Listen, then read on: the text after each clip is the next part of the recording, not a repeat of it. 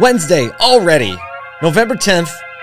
Today we're going to talk a little bit about brand, what's going on in the markets, and throwing back to the beginning of Automotive State of the Union. But for now, we bounce. Everywhere I go, the people really want to know who I is and who I be. They stop and stare when they see me. If instead of once, no need to... Yo, you can't see it right now, but Kyle is rocking the dress whites on the hat game. Looking good. We dressed it up today.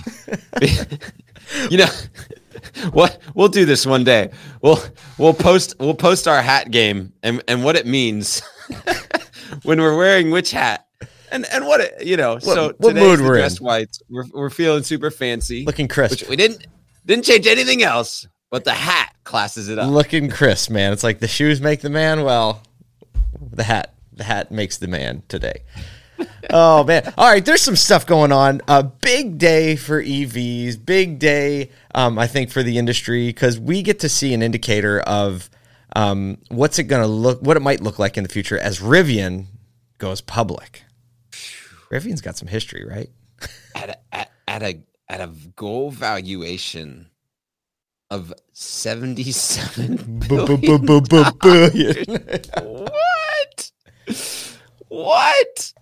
I mean, that's Kyle, is that a crazy. weighing machine or is that a voting machine? Absolute voting machine. Yes. Right. Like the second line is they haven't really sold anything. Right. I mean, yes, they've delivered some vehicles and Amazon committed to 100,000 trucks or something like that. Delivery trucks. Yeah. So there's pipeline sales, but nowhere close to the valuation. You know, there's not, it's not a weighing machine on, you know, revenue for sure. It's a voting machine. So a couple interesting things about Rivian that I didn't realize until, I don't know how I missed this. So we all know, we talked about it last week, about Amazon being revealed that Amazon has a 20+% stake in Rivian. So obviously there's a lot of kind of synergy in Rivian talking about advertising itself as an Amazon-backed company. But I did not realize that Ford had such a stake in Rivian. I think 12%. I was like, yeah. Well, you wouldn't realize it until all the financials came out for the IPO, right?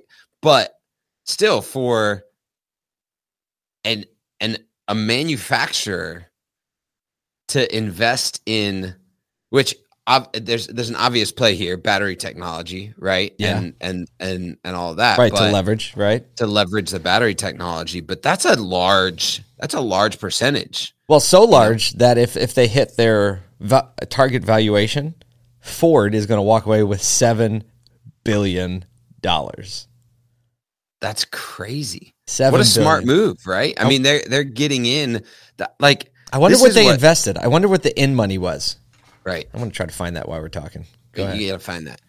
So this is what's interesting to me is, you know, when we look at, you know, especially like GM and Ford, they're really starting to become really interesting to me over the last couple months in some of like the things they're talking about or what they're investing in.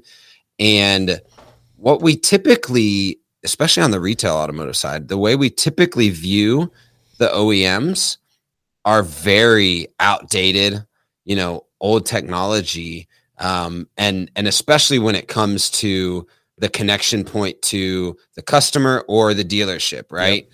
Like it just feels super disjunct. And then to see them turn and go, oh, we really want to move toward EV or you know, software as a service, essentially, as a auto manufacturer, as a revenue stream, really, right? It feels like you know, pulling the e-brake on a car that's moving forward to most retail, you know, because we're still dealing with these outdated co-op programs that are forcing, you know, use of companies that maybe aren't the best for the retail environment. That was really soft way to say that, Kyle. Yeah, I was companies who maybe aren't the best. We're gonna leave it there. Maybe we'll pick it up at a later time. Right. So like when you're looking at these manufacturers, and especially if you're a Ford dealer, you're sitting there just scratching your head. Like, so what does that mean for me? Right. What does it mean for me as a retail dealer that's dealing with Ford Direct and you have a 12% stake in Rivian? Huh? Yeah. You know? Well, they should feel like that. I mean, I think that's how the industry felt back in 2019 when we all remember when Cox Automotive invested $350 million early in Rivian, and dealers were like, whoa, hold on. Because when Cox Automotive did that, they, said, well, the new model, and they want to get behind the new model. It's very clear the game they're playing, right? They're playing the broad game. They're not saying, well, retail dealers are our main focus, although our main source of revenue. And they're playing, trying to do the end run to say, like, well, and that's a tough move to make from a PR standpoint. I think it's kind of, it kind of died away in the beginning. Everyone's up in arms, like, who are you going to give your money to? This company or our company that is not doing that? And then it kind of died down, but I imagine that conversation is going to spark up again. I think we just sparked it up again. I think we did. We might have ruffled some feathers there. And it's okay. It's okay. Like, hey, this is how we grow. And so $820 million is what Ford invested. Wow. It's a pretty good ROI. That's a great ROI. Yeah, I'd take that ROI. I'd take that ROAS. Well, yeah. Well, from a financial standpoint, a good ROI. We'll see what kind of ROI that is. You look at technology, whenever technology hits something, right, a new technology, the companies that are willing to cannibalize themselves, it's a lot of friction up front, but typically they're the ones that do come out alive on the other side. And because it's like eat or be, like cannibalize yourself or wait for someone else to do it. But it's a very tricky thing because obviously their whole legacy and model has been built on the backs of retail auto dealers. So I don't know. We'll see what they do with this, but I don't know when exactly it goes live. Usually it's not at opening bell. Typically it'll roll out sometime this morning and it'll just start trading. So we'll definitely be watching that, and we'll see what happens from that. Let's move from the news. So we had a great meeting, a great client meeting yesterday, and it kind of spurred some thinking. And you told me, you're like, I know what Paul's going to post tomorrow. It totally wrecked it didn't wreck. It just encouraged us that what we believe in is extremely impactful to more than just business leaders, that it's impactful across, no matter what business you're in, whether you're listening to this and you're in real estate or automotive, or you're a vendor or you're on retail or whatever it is, the point of vision is not just to set it and forget it out there on the sidelines and hoping everyone runs toward it. Right. Stick it on a plaque, put it on a wall graphic, et cetera, et cetera. Right. But something about putting it on the wall graphic as a reminder is what you got to in your post. Yeah. So talk about that, Paul. Talking about vision really is enveloped within what I and Kyle would agree is a part of brand development. And brand development isn't obviously the colors and the logos. It's much more the beliefs, the vision, the mission, the values. And what I call the reminders that really build. After we got out of this meeting yesterday, I was like, you know what we're actually doing? And you guys, you know me, I've been like thinking about brand nonstop for the last 3 years. It's like a brand actually hedges you so that you can continually be the best version of yourself. Like that's what it is. So I wrote a post this morning and it was like, have you ever forgotten yourself? Like, when you go off the handle or you say something you didn't want to say, you behave in a way you didn't want to behave, and you're like, oh, I've forgotten myself. Like, meaning I've forgotten who I really want to be and who deep down I want to be marching toward. And yesterday I realized like that's what you do with brand. When you clearly articulate your mission, your vision, your values, what it is that makes you special and different, how you want to make people feel, which I think is one of the most important parts of brand development, right? What feeling do you want to elicit in people? You align your organization to be the best version of itself. And when you do that, everything else falls into play. When you feel, you know how it is, when you feel like this is who I want to be. Yeah. You perform better, right? Yeah. It's like, if you don't know, Paul leads a brand class for Simon Sinek's online university. And we're both big fans of Simon and that bridge that you just kind of drew for me is the bridge from his book Start With Why to the Infinite Game. Yes. That's good. Does that make sense? It does. It's this bridge of like, I figured out the why, whether it be personally or in business, right? Which actually, if you're a business leader, your personal why transfers into your business. And what you're attempting to do is transfer ownership of that belief or why to your employees and your customers. An organization, yeah.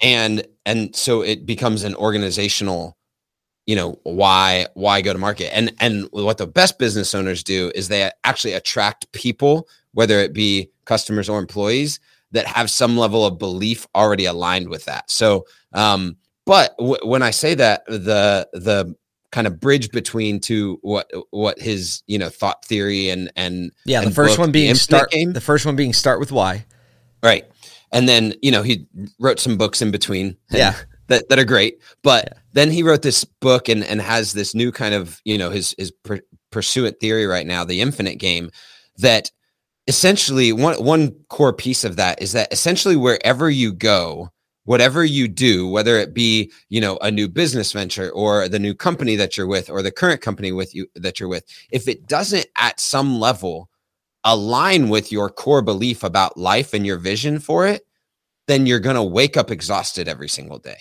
Yeah.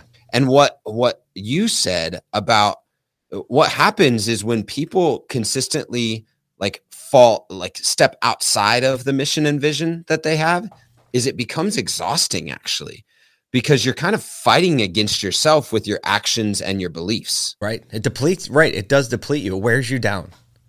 Yeah. Makes you question your beliefs.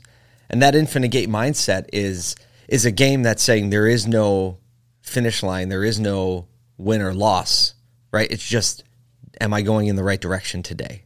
Yes. Am I going in the direction right now? I love that bridge between start with why and the infinite game. That's good. Hey, it's only Wednesday. It's only Wednesday, and we're coming up swinging. Oh man. Well, we have a few minutes left here.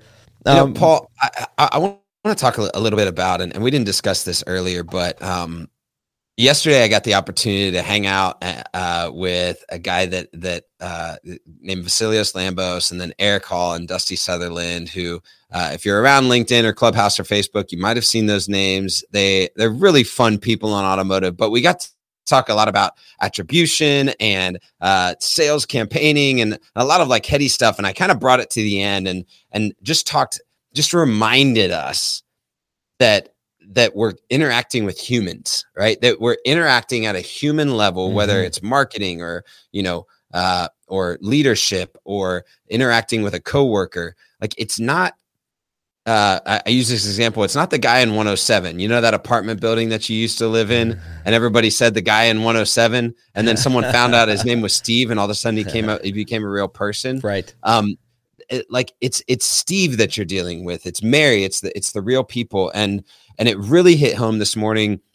Paul, through a conversation, just reminded me of my passion for Haiti. And so I was just looking back through some pictures just a minute ago and just realized that the more you interact with different people that maybe you wouldn't expect to interact on a daily basis with, whether it be social media or in your company or the clients that you run into, if you interact with them in such a way to learn and experience and see life maybe through their eyes or through a different way, it impacts everything. Yeah, it does. And the impact that I had through things like going to Haiti, the impact that you've had through fostering, the impact that we both had through being leaders in businesses.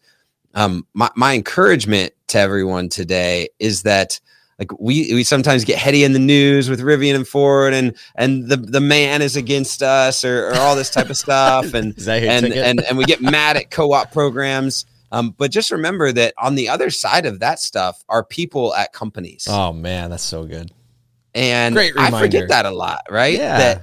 That even the, because we're playing the game, right? If we're in the middle of a high stakes football game. So when that dude's running, it's I'm going to hit him hard. I'm going to hit him hard. Right. But that dude's name is Joe. But not too hard. Family. Right. Not too hard. I want to help him up. That's a great point, man. Exactly. So just remember that today as you go throughout your interactions, whether you're frustrated with someone or encouraging someone, that they have a life, that they have a story, and that there's something that you can learn from that. Dude, you're going to get the final word. Go ahead. And so use that to make some level of impact, both on someone else and yourself today. Learn from a conversation and interact with others as if they really are a person of value. The people really want to know who I is and who I be. They stop and stare when they see me. If I said it once, no need to repeat. Run up on me, watch you fall to your knees. Tip my hat.